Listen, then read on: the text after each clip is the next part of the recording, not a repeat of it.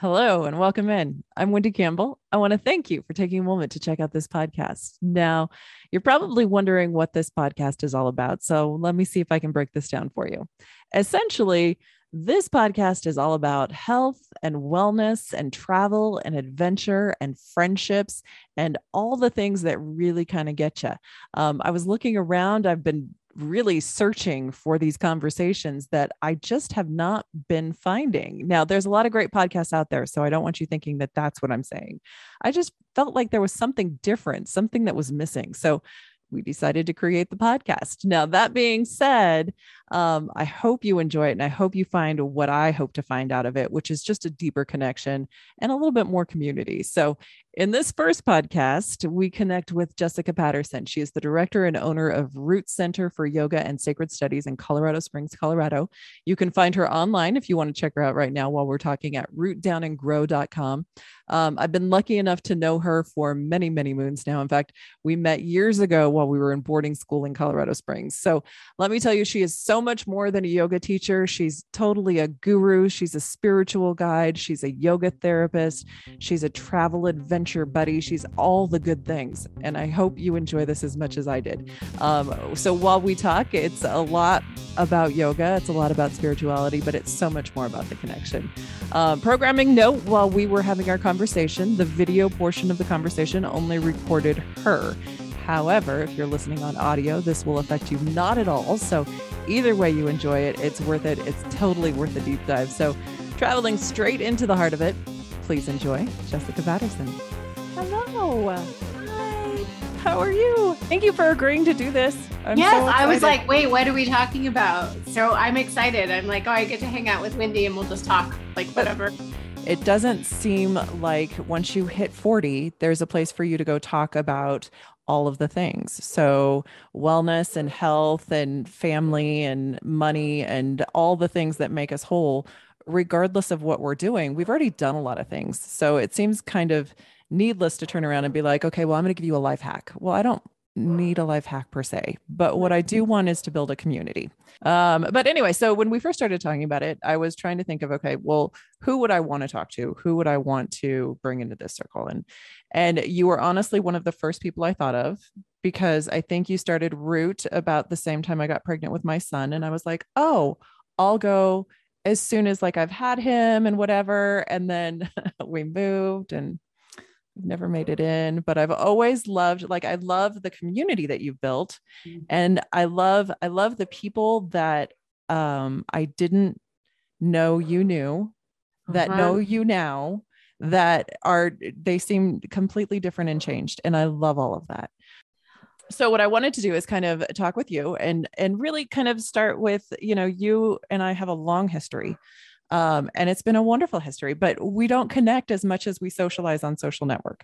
And so kind of bringing that into that space of like a tangible conversation and kind of, I guess we don't have to start all the way back in high school because that's a million years ago. We could. But you and I started there and then kind of separated over time and kind of reconnected as you were starting Root. But yeah, so I wanted to start at the very beginning, kind of where you've always been poetic in nature and beautiful in nature. And so I'm not surprised that when you started Root, I wasn't surprised at all. It just seemed like a natural place. But can you kind of bring me up to that point between in the gap, and we'll start there and then kind of go through all of the things. And I'd love your input on all things. So I don't want it to be like a Q&A kind of thing, but more of a, let's talk about these things that you seem to have a natural intuitive connection to. Well, thanks. Oh, so happy to see you. Well, I started practicing right out of high school. So right after I graduated, I went to Cornell University, and while I was there, I took a class, and then even I ended up leaving Cornell for various reasons and took a year off. And so I dabbled in a yoga practice. And fast forward, I went to graduate school in 2002. And right out of graduate school, and actually during graduate school, my practice became even more powerful for me because I was doing a lot of research of some pretty violent stuff. And yeah, what were you so into? I was in the English department, but I was in the sort of like cultural criticism and literary criticism. So lots of intersections with philosophy and what was then women's studies, now more gender studies. Mm-hmm. And so my work was actually around the naturalization of violence against non-human animals, and specifically factory farmed animals, the ones who are the least visible and the least, like we're not likely to see them as individuals. We see them as products. We see them. So I was looking at that through the lens of how language allows that kind of violence, the historical ways in which we've created those hierarchies, how those hierarchies operated to, at any given time in history, also say, well, you're not human or you're subhuman, and what that means, right? When you create a hierarchy like that, which is relevant to the work I do now, which is why I'm addressing it. But so I was in graduate school, finished graduate school, took a job at University of Colorado, Colorado Springs in the English department, was teaching there. Mm-hmm. And my dad died, and he died very suddenly, right? Like we were emailing about a time to talk. I was in my office doing office hours, and I left the building that evening, and I went home, and within a couple of hours I got a phone call that he'd had a heart attack and died. Oh, I'm so sorry. So he was 56 years old, and it was one of those, right, irretrievably destabilizing times. And I was married at the time, and working in the English department and so forth. And I guess the best way, just in terms of not belaboring the story, is because I also now do a lot of work around grief and loss. But, it was one of those things where you're thrown up in the air by the proverbial rug being pulled out from underneath you. And in that time, you have an opportunity, in a way, to reassess how you're going to land. And I didn't want to land where I had been. And so it was not only destabilizing for me as a person, it became something that shifted my entire life.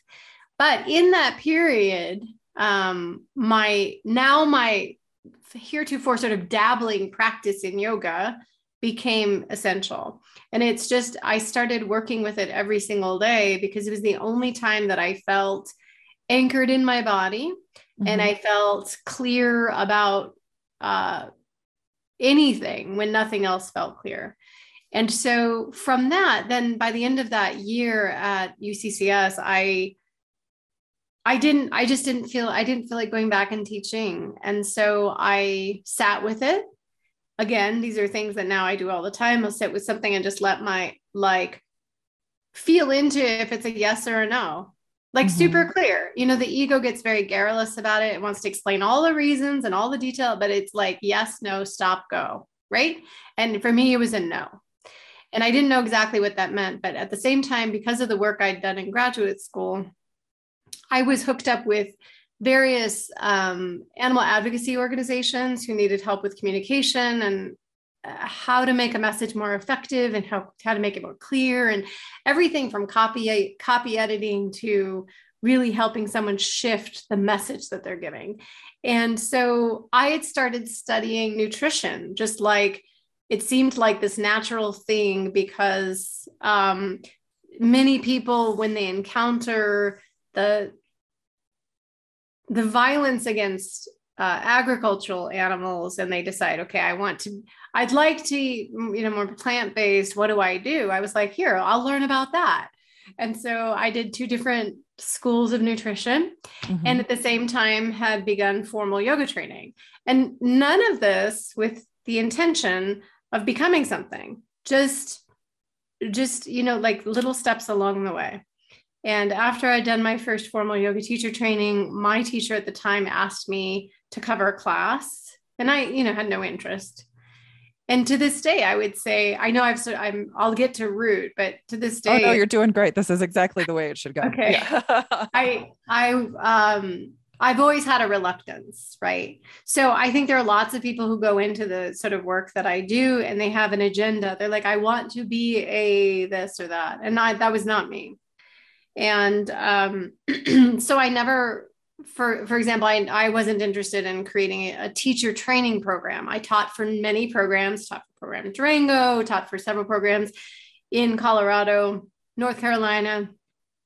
And at some point along the way in my classes, I had enough students who were saying, "Hey, could I do a training with you?" And I'm like, "Well, I teach here, here, here." And they said, "No, I want to do something with you." So I created something, and this has become a sort of tenet, I guess, for me, is when it's a relevant, it's a meaningful response to something. The work is very different. So it was a response to a request, to a sincere request, that I created a teacher training program. And I continued to teach all over. And eventually, after, I guess, 10 years of teaching and running running a program for, I think at that point it had been maybe four or 5 years. I don't even remember now.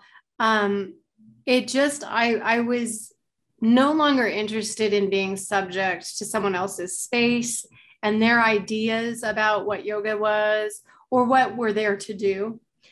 And I also had, and I can go into this a little or a lot, but I had a really,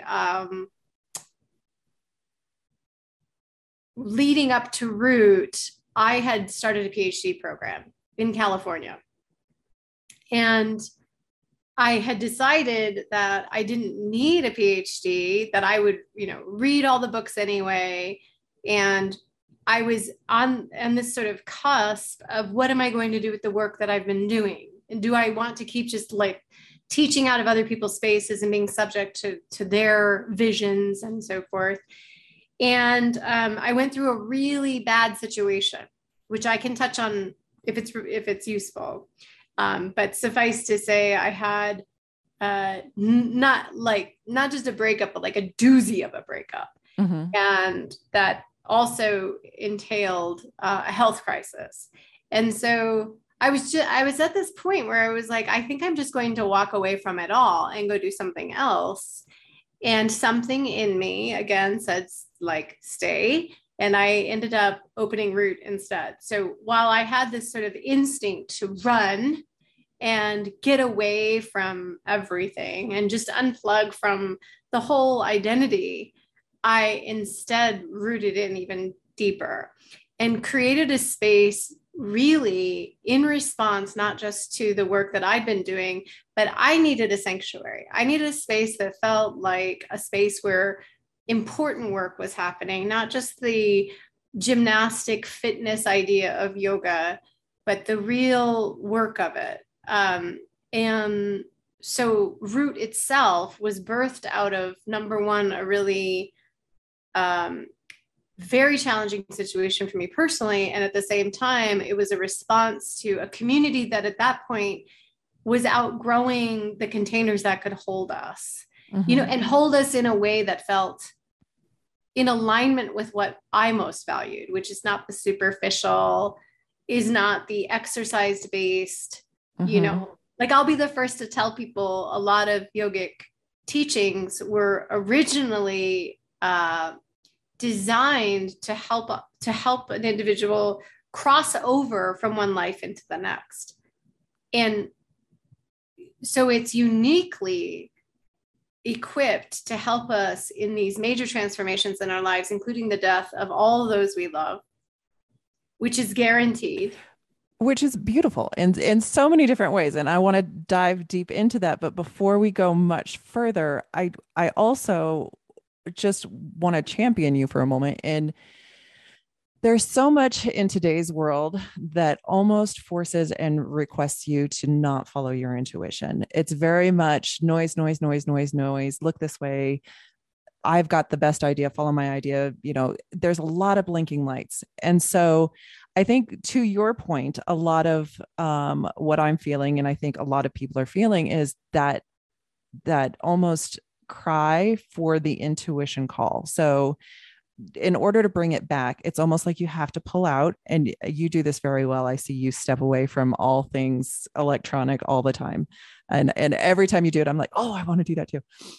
But I'm also the media director. So, but so to that though, I think, on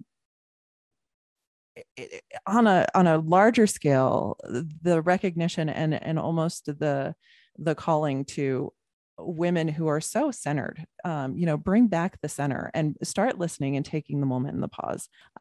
Did you know intuitively to pull away when you first started pulling away, or did you just automatically do it? Was it something that, people were telling you to do, or did you just feel it? You mean in general, as part of the sort of general self-care of Jessica? Yeah, just kind of the Jessica path. Yes. Yeah. I think that, did you know I missed 30 days of school my senior year of high school? So I think I've always had a kind of nature that, as I don't like reducing it to introvert and extrovert. Although I will tell you that anytime I've taken any of those assessments, I fall very hard introvert. Mm-hmm. But what I think, I've always had an instinct toward contracting, and I really enjoy solitude and quiet. And I think that when I have that, what I know is that my whole nervous system, everything settles. And then I feel regenerated and rejuvenated and able to create. But I have to create from a kind of a place of stillness, not a space of feeling revved. So I think part of it I come by just naturally, a rhythm like that I can't sustain too much outward energy. I have to draw in to do it. But I think life really taught me that too, that I was forced into it at times where you're just sort of brought to your knees. I say this to my students all the time. You're brought to your knees, and you either decide, are you brought to your knees in surrender, or are you brought to your knees in reverence? And I think I'm brought to my knees a lot in a reverent way. But coming back to what you're saying, the center, so much of what we're conditioned to how to experience ourselves and how to express ourselves, particularly as women, is from the outside in, as objects of others' gaze, or as objects of others' validation, or objects of others' desire, or approval, or fandom, whatever it is. And when you're an object, you're not necessarily making decisions as a subject. You're always making your decisions. You're basing everything from the periphery in, if it ever penetrates the center. And life, I think, just has a way, of course, of jostling us into our center, because the periphery becomes so unstable. There's only so much you can do on the surface before the foundation of who you are has to be able to sustain that. So that's a big part of it for me.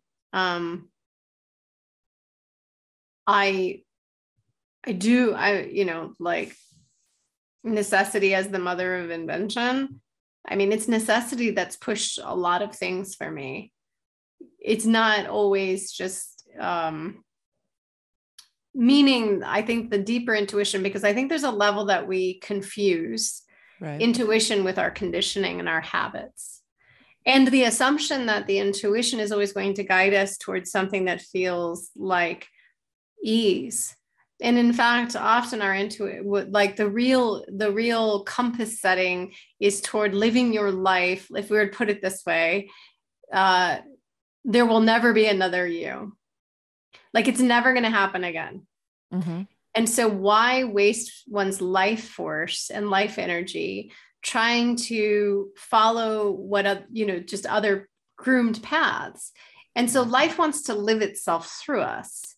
And that means at times that we're going to be directed, if we really get clear about the intuition, we're going to be directed into the stuff that just scares the crap out of us. Or where our cultural training has taught us to be like, I don't have the money, or I don't have the this, or, all the stories of not being enough.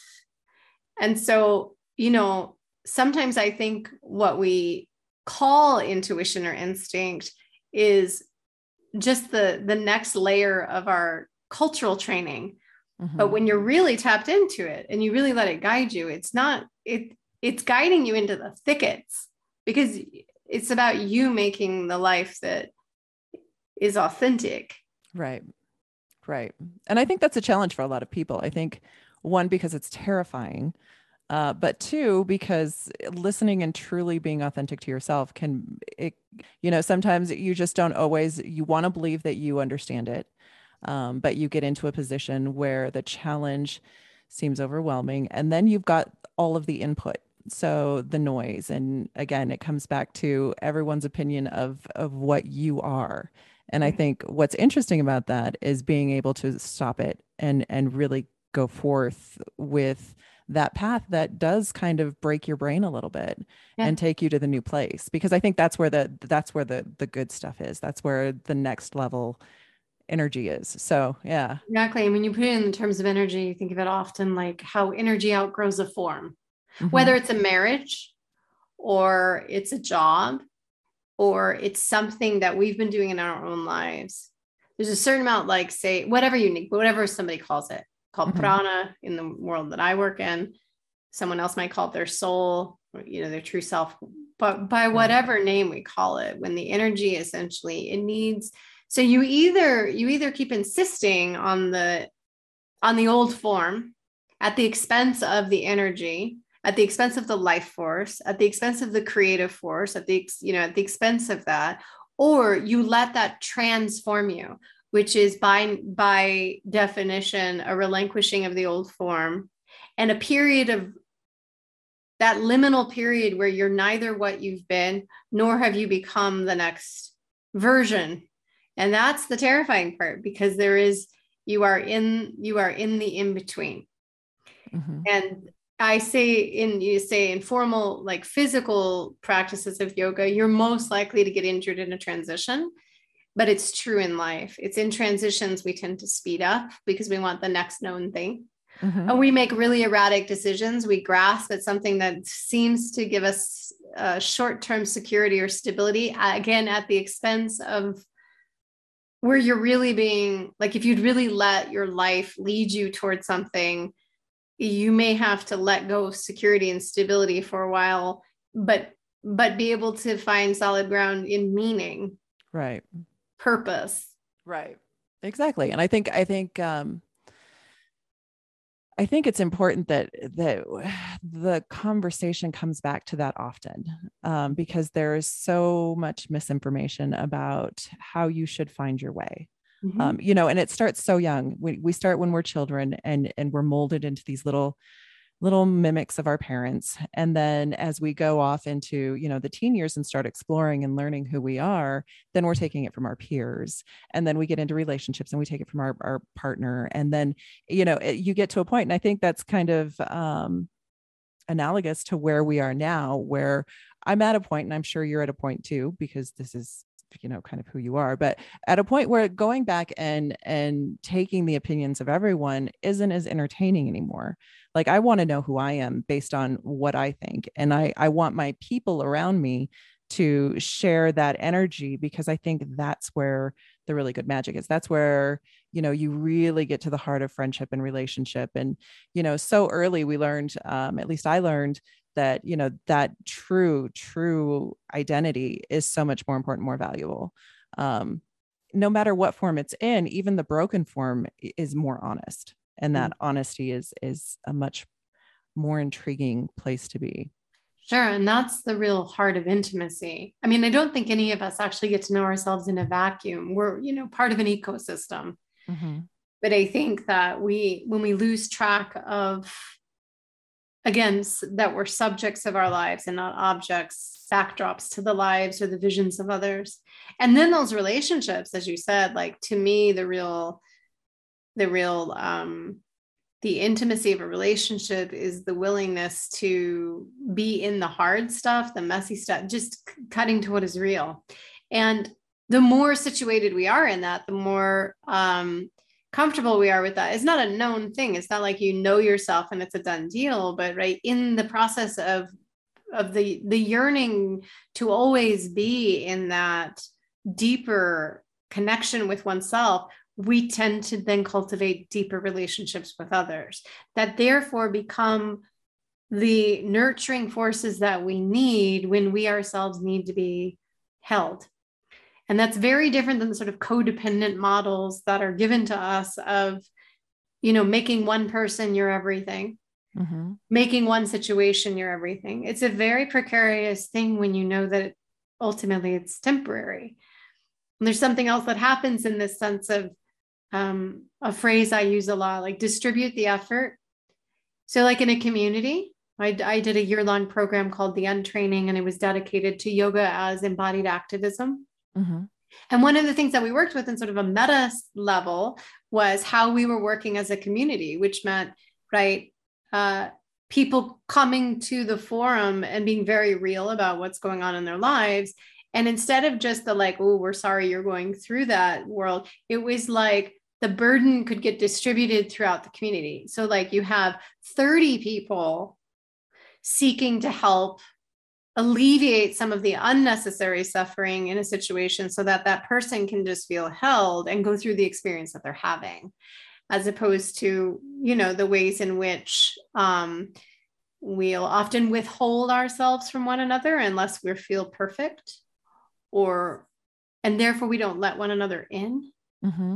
And so it's a less, like if it were a weaving, it would be so loose a weaving, it would unravel with the slightest pull. But when you let one another into the mess, into the unanswerable questions, all of that, it's a tight weave. And there's resilience in that isn't just on the individual. Like for me to know myself, I must also be known. Right. Really be known. A juxtaposition that is just going to take a while for everyone to kind of come to, but I totally agree. And so I guess that brings me to your grief training that you do, which I thought I'd seen it a few times and thought what a beautiful thing to bring together and learn and to really share that experience. I think one of my girlfriends, I was going through a tough time and a bad breakup, and I was a mess. And I remember her looking at me and saying, Wendy, just feel your feels, feel them and let them happen. And no one, I think before that had ever actually given me permission to, not that I needed it, but I didn't know that I wasn't doing it. And so that awareness and that openness kind of let me go through my things, but also open the door for every other bad situation that happened. So I think what you're doing, I think, is beautiful. Can you tell me a little bit more about that? Because I'm very curious. Sure. Yeah. Well, Oscar Wilde said, this is something I actually say in the workshop. I just happen to have the handout next to me, but Oscar Wilde said, where there is sorrow, there is holy ground. And I've always loved that. Where there is sorrow, there is holy ground. And so I created this program. I'm a yoga therapist, and there are lots of things where it's like yoga for something. And it starts to sound like, take two of these and call me right. Exactly. And so one of my issues, I'm like, but what is yoga? Like, what is yoga? And I define yoga very differently. And so I created a program called the Yoga of Loss. It's the yoga of loss, not the yoga for loss. Because first of all, as part of the human condition is that we will lose, right? Like loss is inevitable. It's the one condition we'll all go through. Not everyone will have cancer. Not everyone will struggle with addiction. Not everybody is going to experience chronic pain in their lives, but we will all lose loved ones and situations and aspects of ourselves. And so in yoga, there's first of all, the way I define yoga comes from a definition from a teacher, from one of my teacher's teachers, Sri Brahmananda Saraswati, who said that yoga is the state of missing nothing. And when I've sat with that over all these years, there's like, yoga is the state of missing nothing, which means when you're in the yogic state, you're not operating from the stories of deficiency or brokenness or fragmentation or not being enough or being too much, right? You're in the state that there's nothing that's missing. But it also reminds me, like to be in the state of missing nothing means you also don't miss it. You have the ability to be aware of a lot of things and not miss the little moments that add up to the big moments. Like, again, when I think about losing my father, and it's been 17 years now, what I miss are the ordinary moments.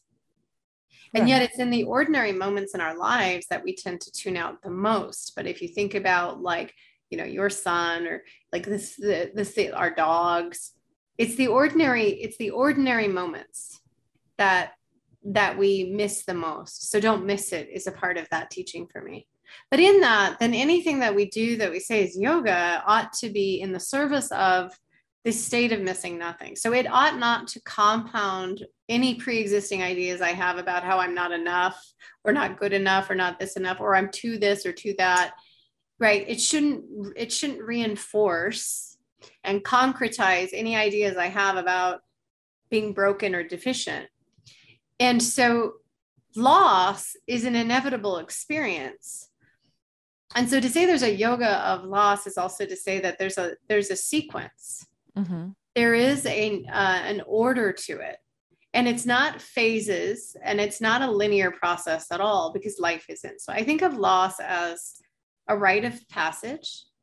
It's something that ushers you from who you thought you were into who you are. And every time we have another loss, it awakens all the losses we've experienced before. So I've come to think of loss as sacred land, holy ground, not a thing you go through, but a place we go to again and again and again until we, to a certain extent, make a home of it, like come to know it as a place where we can be. And so I created the workshops and the trainings around it. Number one, we come together and we just are very open about everything from the physical experiences of grief and loss. If you look at all the symptoms, like if we're going to use the word symptoms, but right, like the experiences, physical, psychological, physiological, emotional, relational, spiritual, even, those lists of symptoms dwarf just about any other condition you could come up with.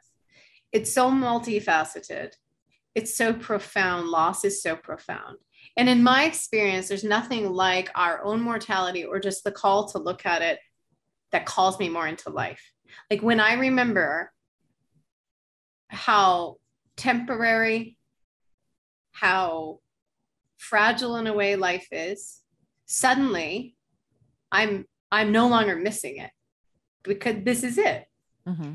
So we have we explore a lot about the context of grief and loss.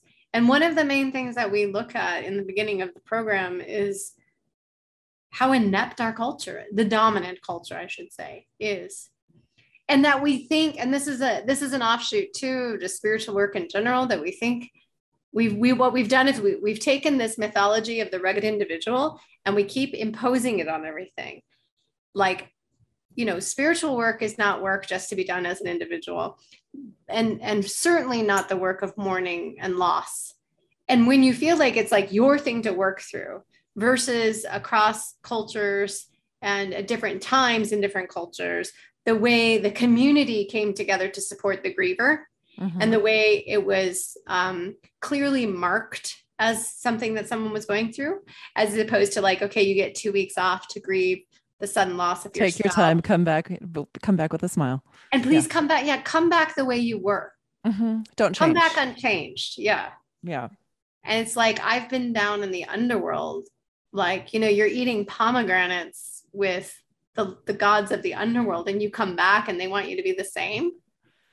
It's amazing to me that the world thinks that way, but yes. And what I think is interesting and how it kind of correlates to now, and this is kind of diverging a bit too, but with everything that we're going through globally and all of the loss of not just, you know, I've lost people, but you've lost freedom and you've lost friends and you've lost that connection in that community.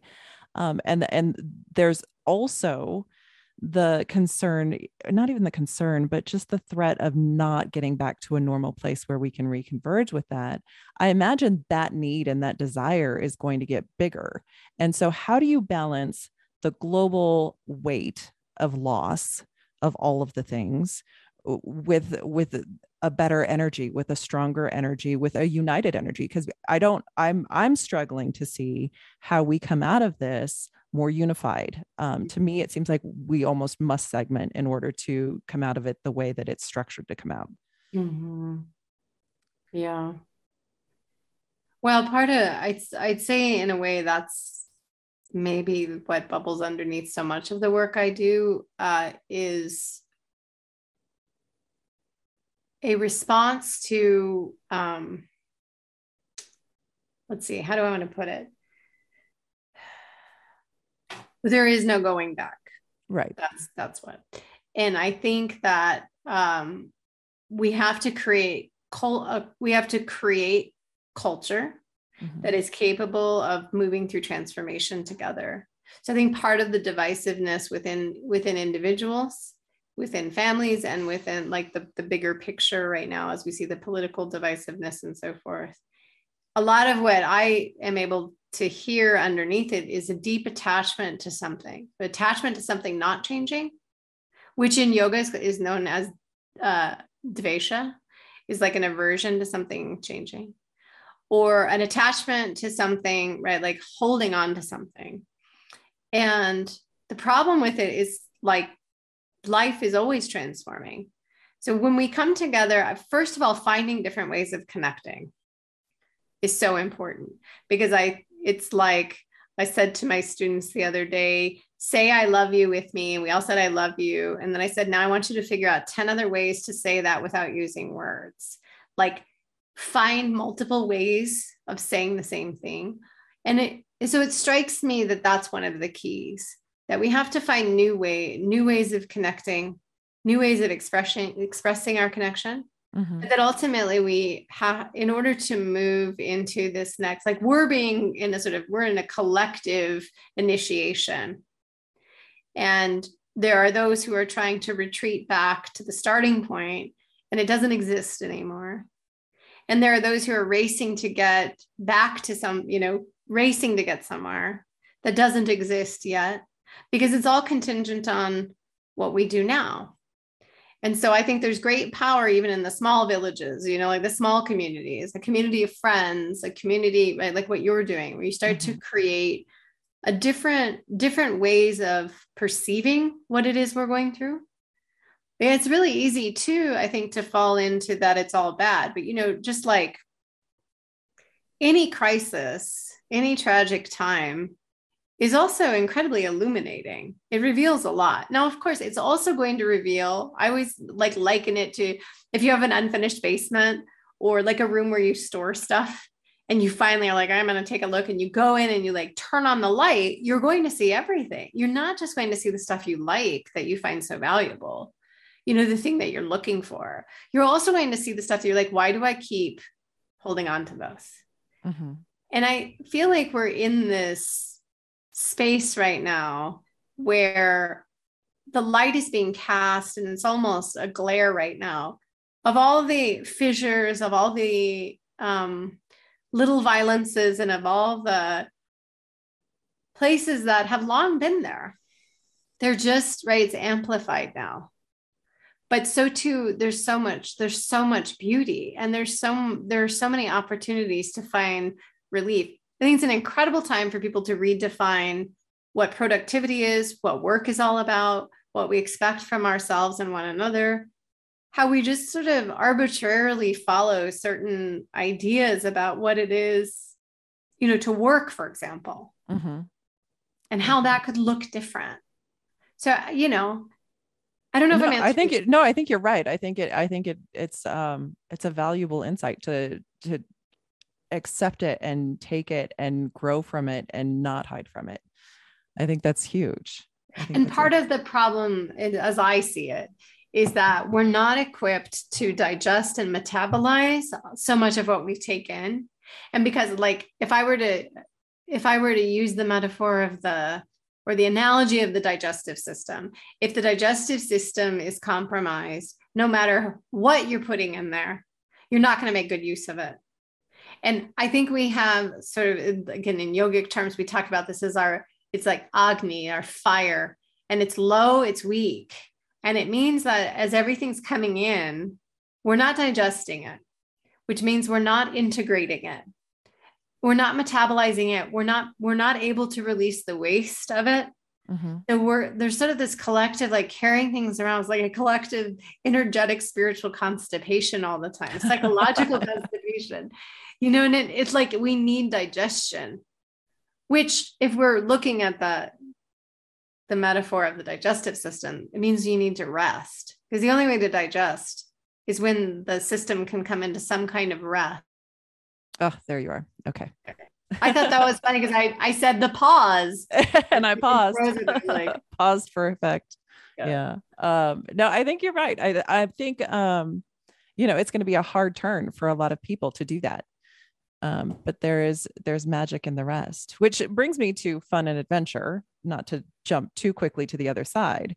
But I love the idea of finding your tribe and traveling with your tribe. Most of the adventures I've been on, some of the best adventures I've been on, have been with friends and family, and just going to places I didn't expect to go. And you have that evolutionary moment in your time where something about you changes, whether it's because of the beauty of the place or the stress of the adventure or the fun of the adventure, whatever it is. So I know that you like to take your tribe on adventures, and I want to hear about them and why you choose those locations, what typically you see from those, and where you're going next.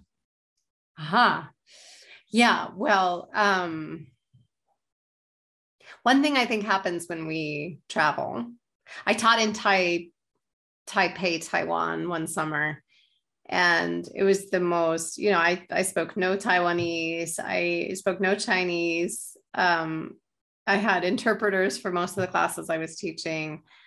It was extraordinary. And one of the things that really hit me at that time that I think I'd known prior is when you travel, you get to leave behind, when I was talking about form, like suddenly, right, you find different aspects of yourself, because in a different context, in a different culture, where something else gets called forward. So that's one thing that I think is really therapeutic and can be super therapeutic when we're in a community of people we love or feel close to or feel safe with, that there's this sort of happens kind of collectively. We're not just reinforcing, we're not like sort of policing who we think the other person should be. Travel opens that up for us. I love that about seeing the world. I like to go, so lots, throw a rock and you're going to hit someone and they're going to be like, I'm a yoga teacher. So that's you. And so for me, apart from, like, what does it really mean? And what is all of this that we're teaching? There's also, I'm not interested in doing what everyone else does. I never have been. And so I generally let myself be drawn to the things that I'm drawn to. One of those is, especially in the bigger conversations around the misappropriation and the commodification of westernized yoga, is, within those conversations is a call to oneself to also acknowledge and honor, sometimes reckon with, or get to know one's own heritage. And so I've always been drawn to different landscapes than most people would think of for retreats for that as well. And landscape is a big part of what I'm drawn to. So like I did a retreat in Northern Iceland, and we were in the very far north of Iceland in a very remote area. And it was just the land itself could have done all the instructing. I didn't need to do anything. It just does it. It does it for you. But I think it's incredible when we're able to be transplanted and allow our consciousness, therefore, to feel more open. That particular retreat was a rewriting embodied myths. So what I like to do is consider mythology from whatever traditions, and how different stories awaken different facets of us. And so it's true within ourselves. We carry around a lot of faulty mythologies. And when you're living according to a faulty mythology, life becomes very limited indeed. But when, let's say, like when you call forth a different aspect of yourself, and many of these traditions, the deities, they're mystical traditions, meaning those deities are really just extroverted aspects of the self. And so get to know these things. And as a way, of course, of getting to know a landscape or a culture. So I think that I'm answering that. That's one thing that I'm really drawn to. I'm very much drawn to um, different kinds of landscapes. So we're doing that. Now I leave in a couple of weeks, I'm leading a retreat in Mexico, and that's more standard, I think, to a lot of Right. people. But I was definitely curious about Iceland, mostly because I have an insatiable lust to go see the Northern Lights and haven't. and it happened every single day we were there. Oh, that's terrible. That's terrible. I just would stay there. I can't imagine like a better way to experience something. But that whole shift of your energy when you switch from one spot to another spot and it's so outside of your norm and everything that you kind of have to learn about yourself to survive and navigate that, I think is part of the brain break that makes it so much fun. Yeah. I mean, you're relieved from your sense of self. I think there's no greater addiction that we have than to an idea of who we think we are. And when you travel, you're alleviated. There's a reprieve from that. Not always, right? I mean, I've spent time in early on, at some point in undergraduate, I was down in the Atacama Desert of Peru, and it was harsh and it was hard. And it absolutely was scared little me, little 20-year-old me, because it was so demanding. And yet, all these years later, I can see how it allowed something else to arise. Like you meet a part of yourself that if you're not given these different circumstances, you'll always think that, I guess what I'm saying, I think we confuse a lot what's been naturalized for what's inevitable. And when you're moved out of a situation, either through a tragic time, a crisis, right? You're moved out of the norm, or you choose, you're like, I'm willingly going somewhere totally different from where I am. It frees up a lot of energy and allows us to conceive of and then actually experience ourselves in a much different way than maybe what we've been living according to. And you take that with you, you don't forget that. Yeah. But I will say Northern Iceland, where we were, was spectacular. I am planning on doing that again. I might have to do that one. Yeah, that one. And it was great. It was writing. So it's yoga as a way of rewriting narrative. And then it was writing as a yogic practice of self-awareness and understanding. I have a retreat in Tuscany this August. I might also have to do that one. That one, I would love to have you go on that. That would be fantastic. It's like basically like an old villa that. How do you find the places that you go? How do you decide this is the spot where everything changes? Well, some of it's just me wanting to go places and then sussing out what might be available. In the case of Iceland and Italy, I have the help of a company who handles all the logistics, which is the best part because that's not my forte. I don't want to deal with accommodations and meals and all of that. And so that's been wonderful too, because what they do when they first reach out to me, they're like, we have these locations and then you put together what you want to do. And all I have to really focus on is going and teaching. Right. And this one will be the one in Tuscany will be, it's really about like five sacred altars within us. So much in yogic philosophy, so many yogic teachings, things are organized by five, including a lot of people talk about the chakra system. There's lots of chakra systems, but the main 5 chakras are associated with 5 elements. And so it's like a way of exploring these qualities. So, like how we explore the solidity and the stability of the earth of us, what that means, right? If I have stability and solidity versus like what fire does within us, as fire is transformation. You have to have fire to have transformation. And anytime we put something in the fire, it breaks apart the old molecular forms of that which was before and frees up the energy to become something else. So just really cool stuff that we'll do for 5 days in Tuscany in our own, in our own place, and very COVID savvy protocols so that people can go. But yeah, and so on my list, is the Highlands of Scotland. Also need to sign up for that one. Yeah, that I mean, one. it's too beautiful up there. That has to be done. Yeah. And Yeah. like walking and going back to Ireland. I spent time in Ireland. I haven't done a retreat there, but I'm working with one of the, um, a dear friend, student, and fellow teacher who we're working on something in Ireland together. So That's I'm drawn to these amazing. places. You'll find lots of people who are going to Costa Rica, and, I am going to Mexico. It's Which for, I think there's value. Like there's value in I want to go sit on a beach and also yeah. do a little yoga and drink some fruity drinks and whatever. But I think, the times that I've gone on journeys that I wasn't expecting, for example, so I went on a trip to um with my master's program to Latvia, and then we went to Israel. And a girlfriend and I decided to go to Jordan together, and went and found ourselves in the middle of the Wadi Rum Desert with a Bedouin camp and everything that you would imagine it to be. And something within that just it breaks your brain to a degree where you learn about yourself, but you also get a whole different perspective on everything around you and people around you. And I think when you meet those people in foreign countries and connect with them, you realize the commonalities, and you realize, the centristic nature of humans, and let us all come together. And I get really turned on by all that stuff. I love it. I think it's Oh, fantastic. yeah.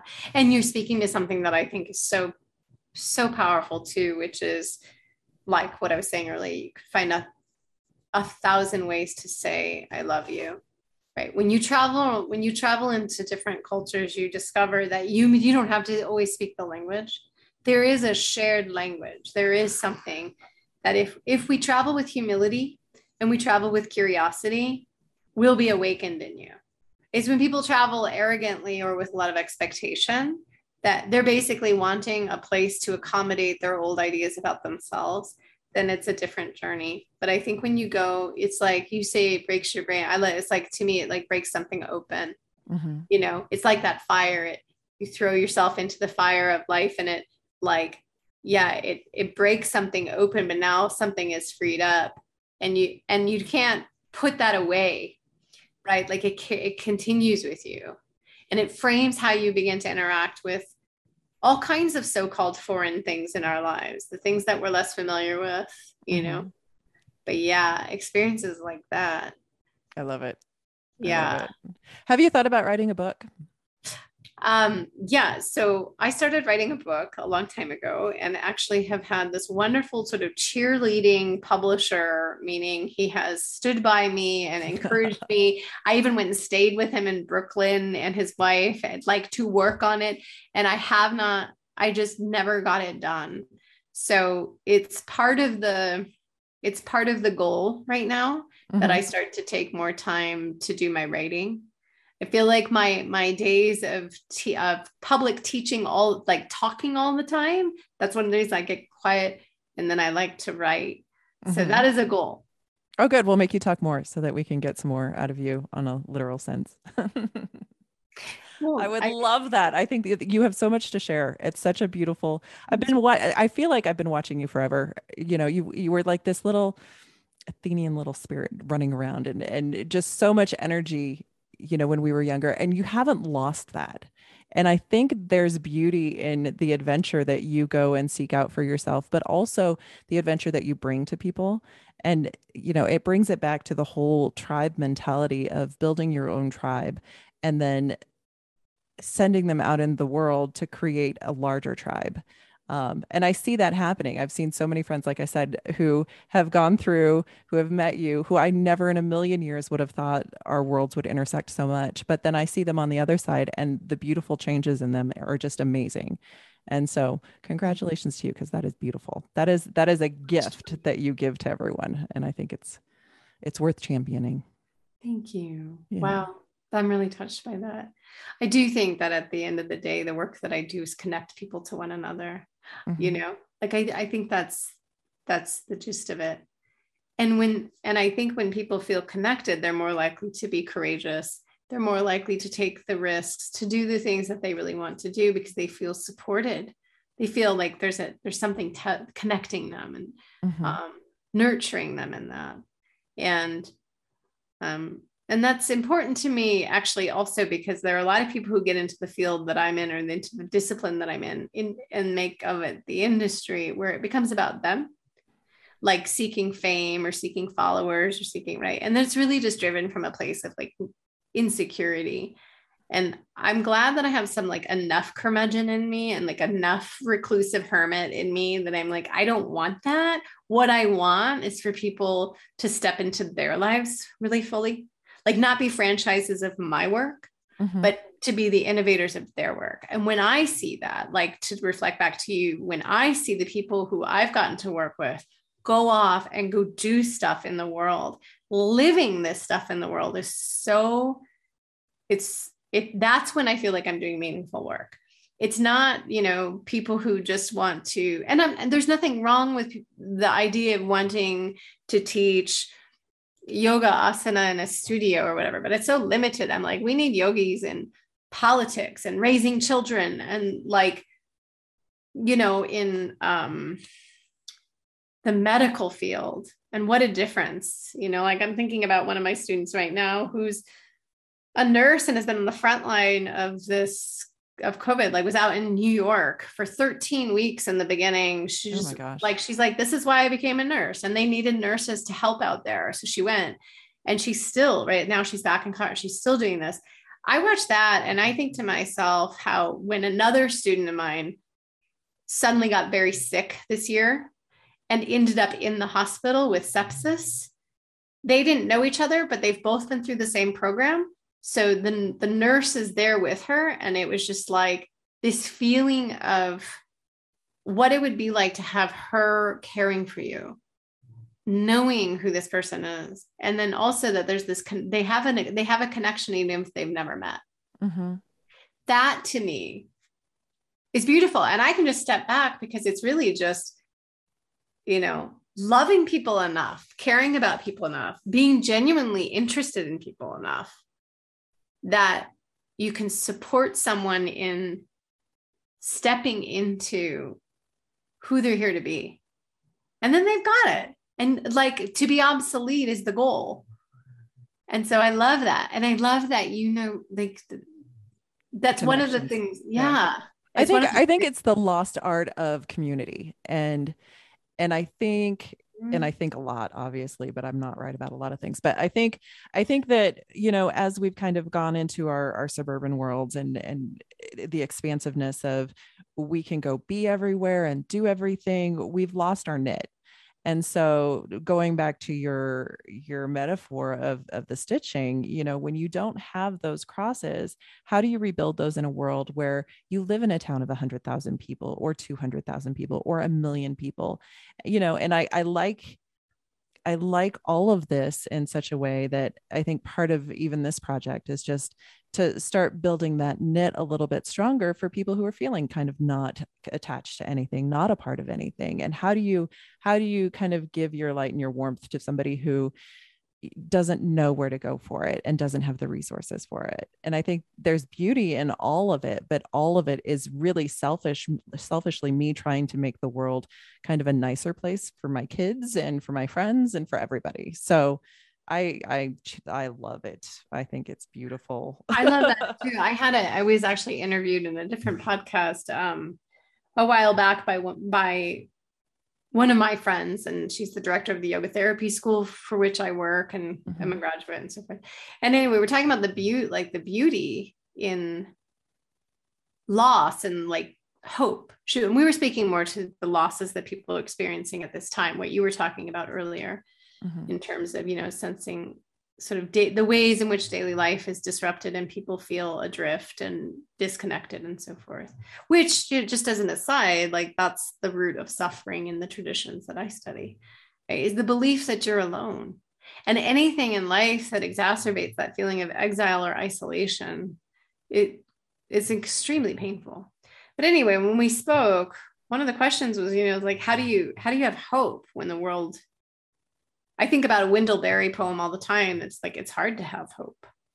And I sat with that. There was a period not too long ago, like nothing could be too long ago, right? Somewhere in the last 2 years, there was a period of just sitting like, it is really hard to feel hopeful right now. And what occurred to me really comes from the yogic traditions as a teaching, which is that you must let go of the fruits of your actions, right? You can't be attached to why you're doing something. And what occurred to me in that is that we have to do these things, even if in our lifetime we don't see it, but because there is the next generation that we owe it. And this idea, of the First Nations tribes who articulated in this in various ways. And of course, maybe the most famous is sort of paying it for the 7 generations, right? Mm-hmm. You do something with the 7 generations ahead of you in mind when you speak about your son. And I think how, like, I need to take action in this life, even when it's hard for me, like divesting from my own white privilege or whatever it is, even when it's hard for me. And I may not see the benefits of that, but that doesn't mean that there won't be a benefit to that. Mm-hmm. It becomes less selfish in the sense that it's like, you don't do it for you. You do it for all that makes you. Like for me, I do so much from a place of love for the land, or love for the wildlife. When you think about, like, you do it for the things that bring love alive in you, not just for your own self-preservation, which is the spoiler alert, like it won't work. You're going to lose. Sorry. Yeah, you'll lose. I mean, like, you can keep trying, you can Botox everything, you can do whatever, but at some point you're going to have to relinquish that. So what's it all for?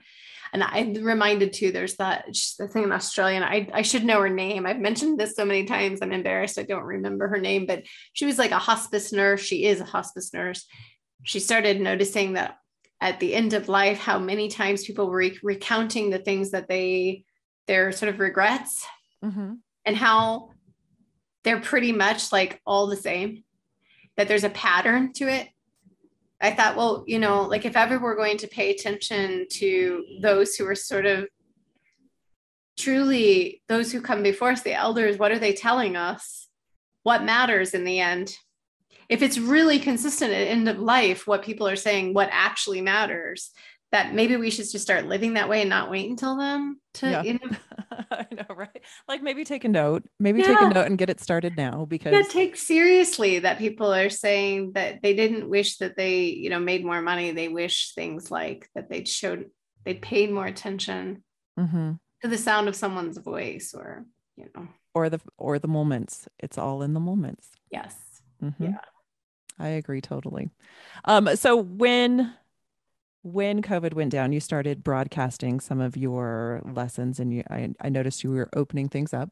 How's that working out? Do you find that that's actually getting attraction more out of state, or is that local people who are just coming in? And are you open to out of state and expanding that group?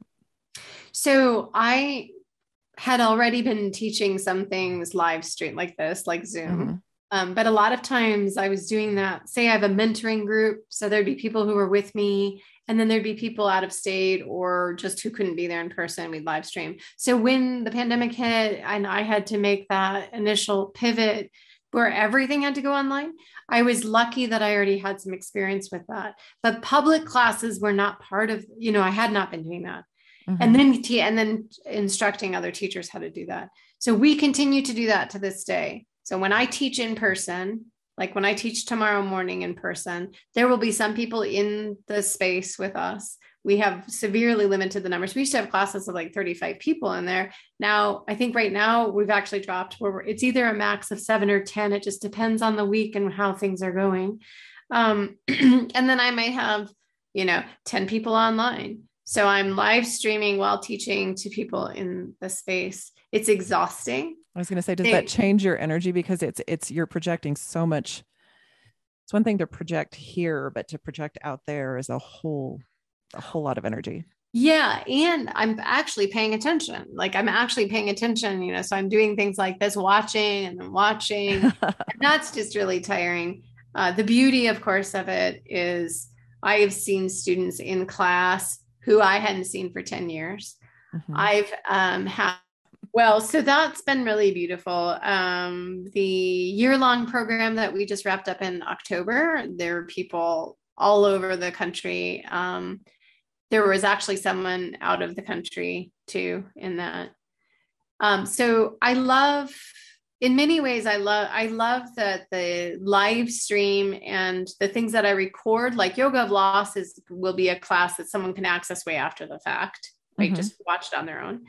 I love that that's all available, and it allows its expansion and allows people to be a part of things who may not otherwise, if we were just a brick and mortar. And I Mm-hmm. will say, it's been hard, and I weigh every day whether or not to keep the brick and mortar, because ultimately what Root is a community. Mm-hmm. That's what created it. So the space itself, it's beautiful, and a beautiful space could be created lots of places. And so we'll just see the pressures right now. The flip side of, we're online, but so too is everything else. Mm-hmm. And so it's, been a drastic difference of what's being financially supported. Right. Right. And it's hard. It's hard because it's so segmented now. And to your point, you can find all kinds of things online, Yeah, but the community part, I think, is the part that's missing. this And is it's it, so Wendy. key to the development of all the things. Yep. One thing I know that we have, and why I'm not too terribly, I try to hold very loosely the physical space, Mm-hmm. is that we have this connection. So something I say all the time to teachers, like the teachers in training, the therapists in training, and just regular everyday students is, yes, you could pay, $15 and have unlimited access to all these celebrity pre-recorded classes, but they don't know you, and they're not paying attention to you, and they don't know that your sister just died. They don't know that you tore your hamstring last week. They Mm-hmm. don't know that you've been struggling with insomnia. Like, I know these things. And so when I'm teaching, even when I'm teaching a group, I'm paying attention to all the individuals I know. And when someone's new, I get to know them. And so with its community, as you said, I mean, it's the heart of it, and you can't fake that. But it's Like, also, I think, yes, all of those things. It's also that charge you get from somebody understanding you. And I think that shared energy back and forth. And I talk about energy a lot just because I think energy is so much a part of who we are and what we're doing and this experience that we call life. But I think when you connect with someone and you have that relationship, that energy, it grows and it's stronger. And then you feel more fulfilled and they feel more fulfilled. And then it's a Disney movie. Everybody likes it and everybody gets together and hugs and everybody has this happy energy. But I think that's what's missing. yeah, It feels because like that's what's missing. it ripples out. This is the thing. What I've witnessed all these years, whether it's in trainings, classes, any of the things, is where people feel like there is a space where they are seen. And they are not just seen like as objects, they're seen and they're held regardless of the experience they're going through. No matter how messy or how delightful, they're held, they're welcomed. It's not like so many other circumstances in our lives where it's like, you curate yourself to a certain extent to fit into the situation. This is like the situation holds you. And then it ripples, right? So, like, one thing I'll say a lot in just regular classes is, surely there's someone who could benefit from your nervous system being a little more balanced today. So then suddenly, people are thinking about their children, their spouses, Mhm. like whatever, the cause for which, that they're so passionate. And realizing, like, as I take care of this becomes not only more effective in the world and more resilient in the world and more, but more powerful in the world. Mhm. That's a really big deal to not, if I just do it for my own well-being, that's great. My well-being is deserving. But when I think about what I'm going to do with that, what am I going to do with my health or my vitality or my clarity or my stress, reduction of stress? And so it ripples, right? And then someone in your life starts noticing, that you carry yourself differently. Your presence is suddenly less scattered and it's more gathered. Or that when they're talking, you're less reactive and more spacious. And that's more what allowing. I think. Like, and that's how culture changes, not by trying to get back to where we were, but in fact to say like, well, what is this asking of us? What is being asked of me right now that wasn't asked of me before? And how does that become like my superpower? And that, I think, it takes community, all of this, to keep redistributing the effort and keep redistributing the grace, pass the grace along too. And, in a culture that's really accustomed to the me, myself, and I, and the sort of hoarding mentality, stockpiling of resources, stockpiling of this and that, we forget that has an energetic too. And the energetic becomes very detached from one another, disengaged. And it's such a felt difference, a tangible difference when you are immersed in community. That was my other response to your question about the retreats earlier is I'm intense. I'm super intense. And so I like to immerse. And so that's the thing that draws me. So, we do a lot of retreats at the mountain campus. Right. For 15, 16 years, I've run retreats there too, for the totally different thing, which is just stripped down, no bells and whistles, just raw and real. And I think it's great. So that actually that immersive experience, I think, is the initial experience that you get when you go to a school like that. Like that's my first memory of the entire experience was we're going to take you out of this experience, put you in the middle of the mountains. And I think, my first experience was like a mountain bike ride down Pikes Peak. And I was like, I don't know what I'm doing. I don't know these people. Will they rescue me if I die? I mean, like, what's going to happen here? But it's that almost, it's a forced experience together where you're forced to create a little mini community and then grow from it. Yeah. And I think that has probably framed so much. I mean, having grown up there too, right? At the school. Right. It's sort of like in the 70s and 80s, sort of a utopia. And then the other place where I lived was out in the middle of nowhere, out in the woods. So I think all that has framed too what I'm drawn to and why I do the things that I do. But talk about community, like you live together, you eat together, you're like everything. And so it is, and to commune with. So we need it. We need the stories and the experiences. I think we need that shared bond a lot. Yeah, like a way of gathering around the campfire on a regular basis where it's not to entertain, and it's not like there's just no expectation. It's just like, are we genuinely curious enough about one another that we want to hear? I do. I want to hear the things. Yeah. I think that's always been my call. I think is I love the stories. I love hearing the experiences, and I love the sharing, and everything about that kind of guides me into how can I get more of that, and how can I talk to more people, because I'm never satisfied. I always want more, and that's the best way to do it, I think, is to bring people closer and just make them talk. I love it. It's so sincere. You feel it, you hear it in you. It reminds me a little bit, my best friend in the whole wide world. We grew up at Fountain Valley together. We were babies together. So we've been friends for 47 years. And one thing I always say about her is, like any relationship, I compare it. I'll say, so here's someone who oh my gosh, I just realized what he's doing behind. Oh, I didn't even see him, but that's fantastic. I'll say, no one knows me like she does. We've known each other our entire lives, and we've never not been close, like our entire lives, as different as we've been too. And we've been through everything. And yet she never stops asking to know who I am. And yet I've had relationships with people in my life where they think they know who I am. They've got me all summed up. And so they have no idea who I am.